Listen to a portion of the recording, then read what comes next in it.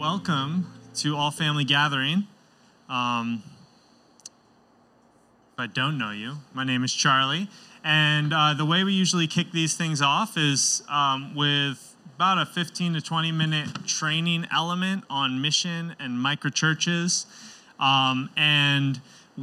So we're working our way through our microchurch handbook, which is on the resource table over there. You're welcome to grab a copy if you don't have one. It's a really great tool to kind of understand what microchurches are and how do you go about starting one, and then what do you do once you have started one. It's just our reference that we use. Aaron, one of our other pastors, put it together, and it's something we continually go back to just to kind of go on this journey together, and I think it's really helpful. We've been working our way through it over the past 3-4 months at this point, and we've gotten to a section of the handbook labeled Context and Calling. And we thought that it would be really cool to just camp out on this spot, Context and Calling, because this is a really important place for us to start. We have to understand our context, and we have to be able to discern and step into the calling that God has placed in our lives. So a context, we say it could be a place, like a neighborhood, workplace, some sort of community, a people, okay, demographic of people, or a cause, okay, some sort of need, some sort of passion, something like that. And for many of us, our context and calling is at some sort of intersection of those three things. And so we decided we'd camp out on this spot and we just hear the stories of people who are at different parts in the journey of discerning or understanding their context and discerning their calling. And so last week we heard from Ariel about how she's trying to be an intentional neighbor in her neighborhood. This week we're going to hear from Tyler and Chastin, who are also engaging their neighborhood and just the uniqueness of that space, which they'll share a little bit about, and just some cool things that they're trying. And the hope with hearing these stories is, one, so that we could better understand, pray for, and encourage one another in our own unique context and calling, and two, so that we can all grow in our understanding of our own context. So we can support and encourage and pray for one another in each other's context. So we heard from Ariel last week. We want to be able to pray for and understand what's going on in Ariel's world, what is God doing through her. Today you'll be able to understand Tyler and Chastin a little bit more. And then two would be to grow in our understanding. What is God calling us as individuals to step into? Where has he placed us? What's the uniqueness of that place? Does that make sense? I said that a little weird. But those two things, hopefully that's what comes out of this. So Tyler and Chastin, they live on Peachtree Street, right? Drive? Is it a drive or a street? Street. It's a street. And you guys, you'll share a little bit about this, but you've had the unique opportunity to really kind of craft this community. How long you guys been there? A little over 3 years. So let's do this. How about we start with you just telling us a little bit about your neighborhood, particularly your street. I don't know if there's what you include in that neighborhood. And how has it taken shape over the past few years? How has God used you in particular to shape this neighborhood? Chastin and I are very much external processors, so I think we're going to learn just as much as you guys about ourselves. We moved 3 years ago, it sounds like, and we felt really clear from the Holy Spirit that we should move from West Knoxville to South Knoxville, and we didn't know anybody there. I'd really never even been there. And so, we felt a lot of peace. We had bought a house to flip, which is something that we had stopped doing for a long time in our careers. I think that we had peace to start again. I think God gave us peace to start again because he was giving us something different. Like our hearts were more geared towards loving people versus consuming versus trying to do it just to make money. It kind of started obviously buying the house, and it was disgusting. It was actually the only one that I had never like that you never walked through because it smelled so bad. But one day I was working in there and just really frustrated, just really thinking like, God, we really want to see you work, and we really want to see people just feel loved by you. And so I was just praying like, God, will you show me someone today that needs to know how much you love them? And it was like 10 minutes later, I had to leave to go and help somebody move houses. And I had got turned around in the city I grew up in. I don't know how you get turned around in that city, but and I met this guy named Christian, and he had just prayed earlier that week. He goes, if he's agnostic, I guess, but he said, God, if you're real, I want you to show me that you're real. And so there's been little moments. So it was awesome to build a relationship with him, and but it's been little moments like that where I think we realize, okay, like even though this feels very normal, and it's just work, it's just like we feel like the Holy Spirit is going before us. We had another neighbor 2 doors down, same, didn't believe, but she told us that she had that she had hope now that we moved there, and this was after like meeting her 3 times. So we were like, oh, maybe the Holy Spirit really is going ahead of us, and like kind of paving a way.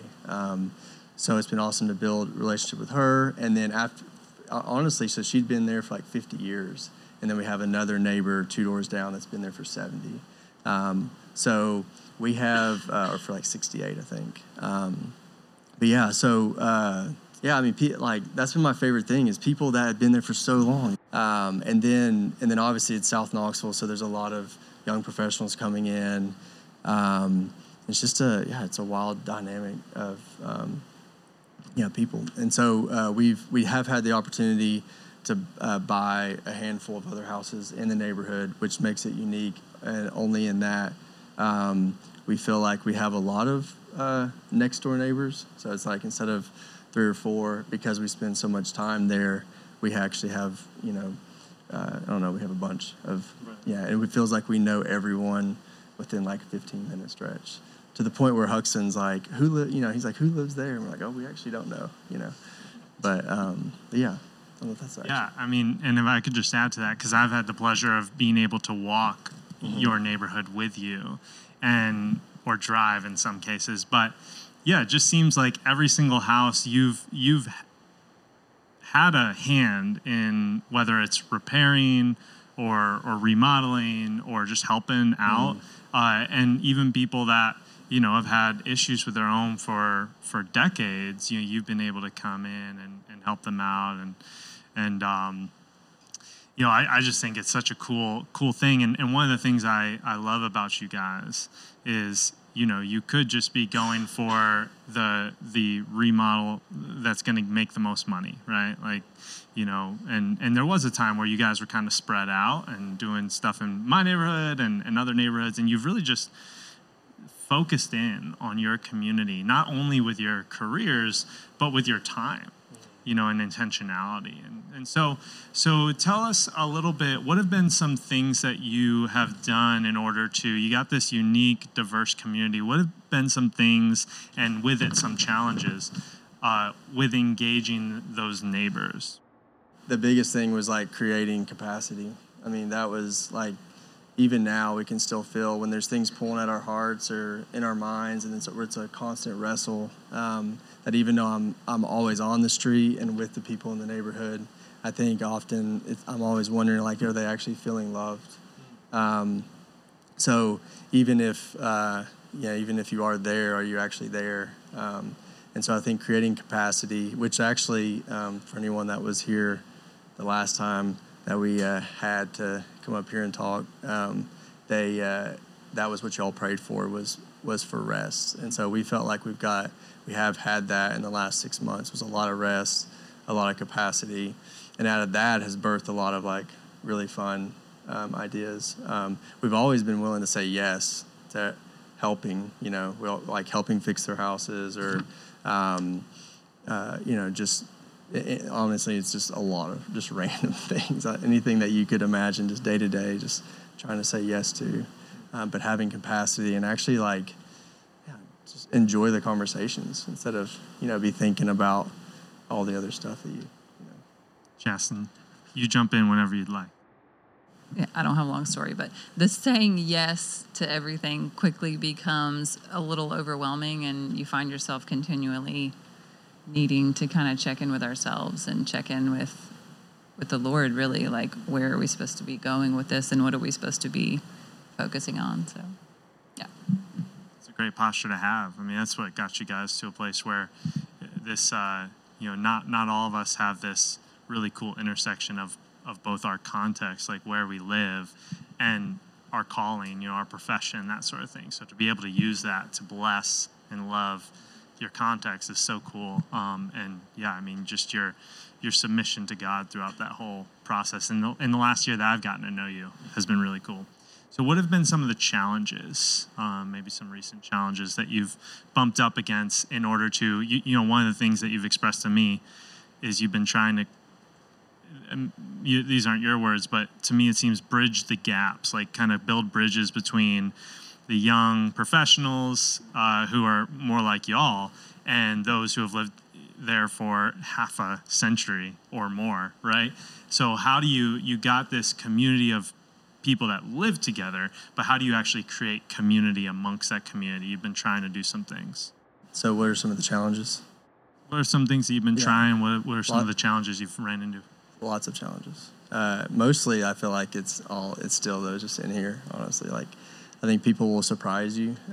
We've genuinely cared, so we had that for us. Like we genuinely cared about our neighbors. But yeah, a lot of I think to build a community and to it takes capacity. And again, I just keep coming back to that capacity, and not only for us but for others. Like so. Even if they're really busy and you think about the length of conversation that you have or the time that you have with some of these people can be really narrow. And so, that's probably been the hardest thing when it comes to, everyone's different. So it's like you already have that, but even in that, it's just like it's still like you can tell when they're present or they're not. So, so some of the things that we're trying to do to kind of break through that would be, we're really excited we're doing like a meal share. Do I have this close enough? Yeah. Trying to do a meal share, which is kind of something we stole from some friends of ours that have done it.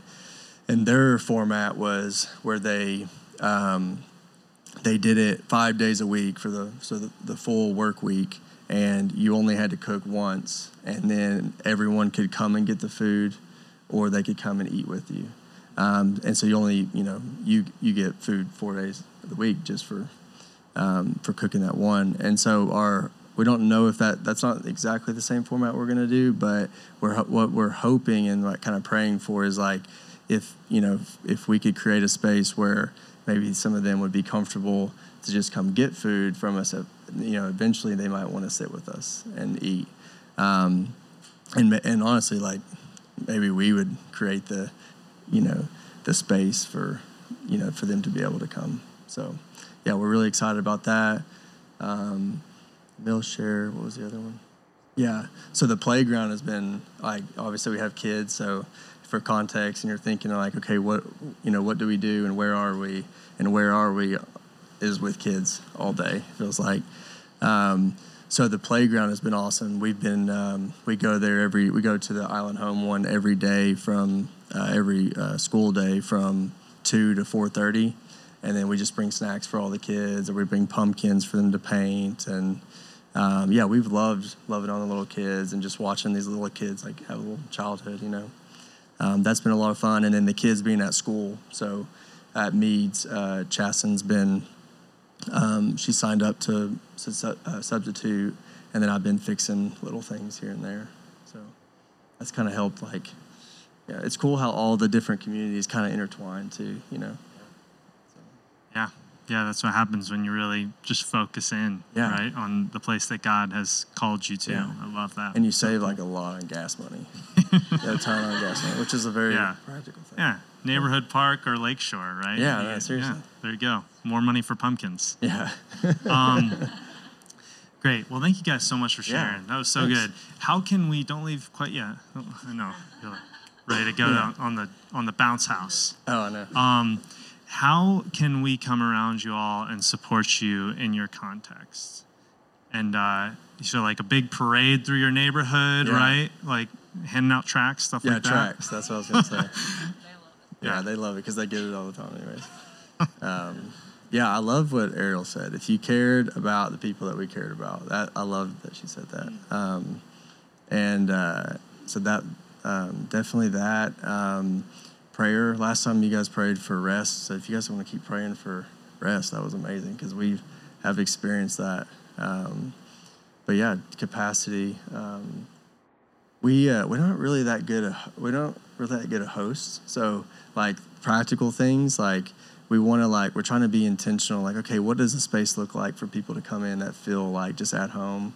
So we're trying to learn about that. So we want to be better hosts. So you could pray for that, or you could give us advice, like that. You know. We definitely have people gifted in hospitality in the community. So, and then you can just do trial meals and invite each of us over, and we can I guess give cooking. you feedback. You're a good cook. Yeah. Cool. Well, we will definitely, let's start by praying for you all. Okay.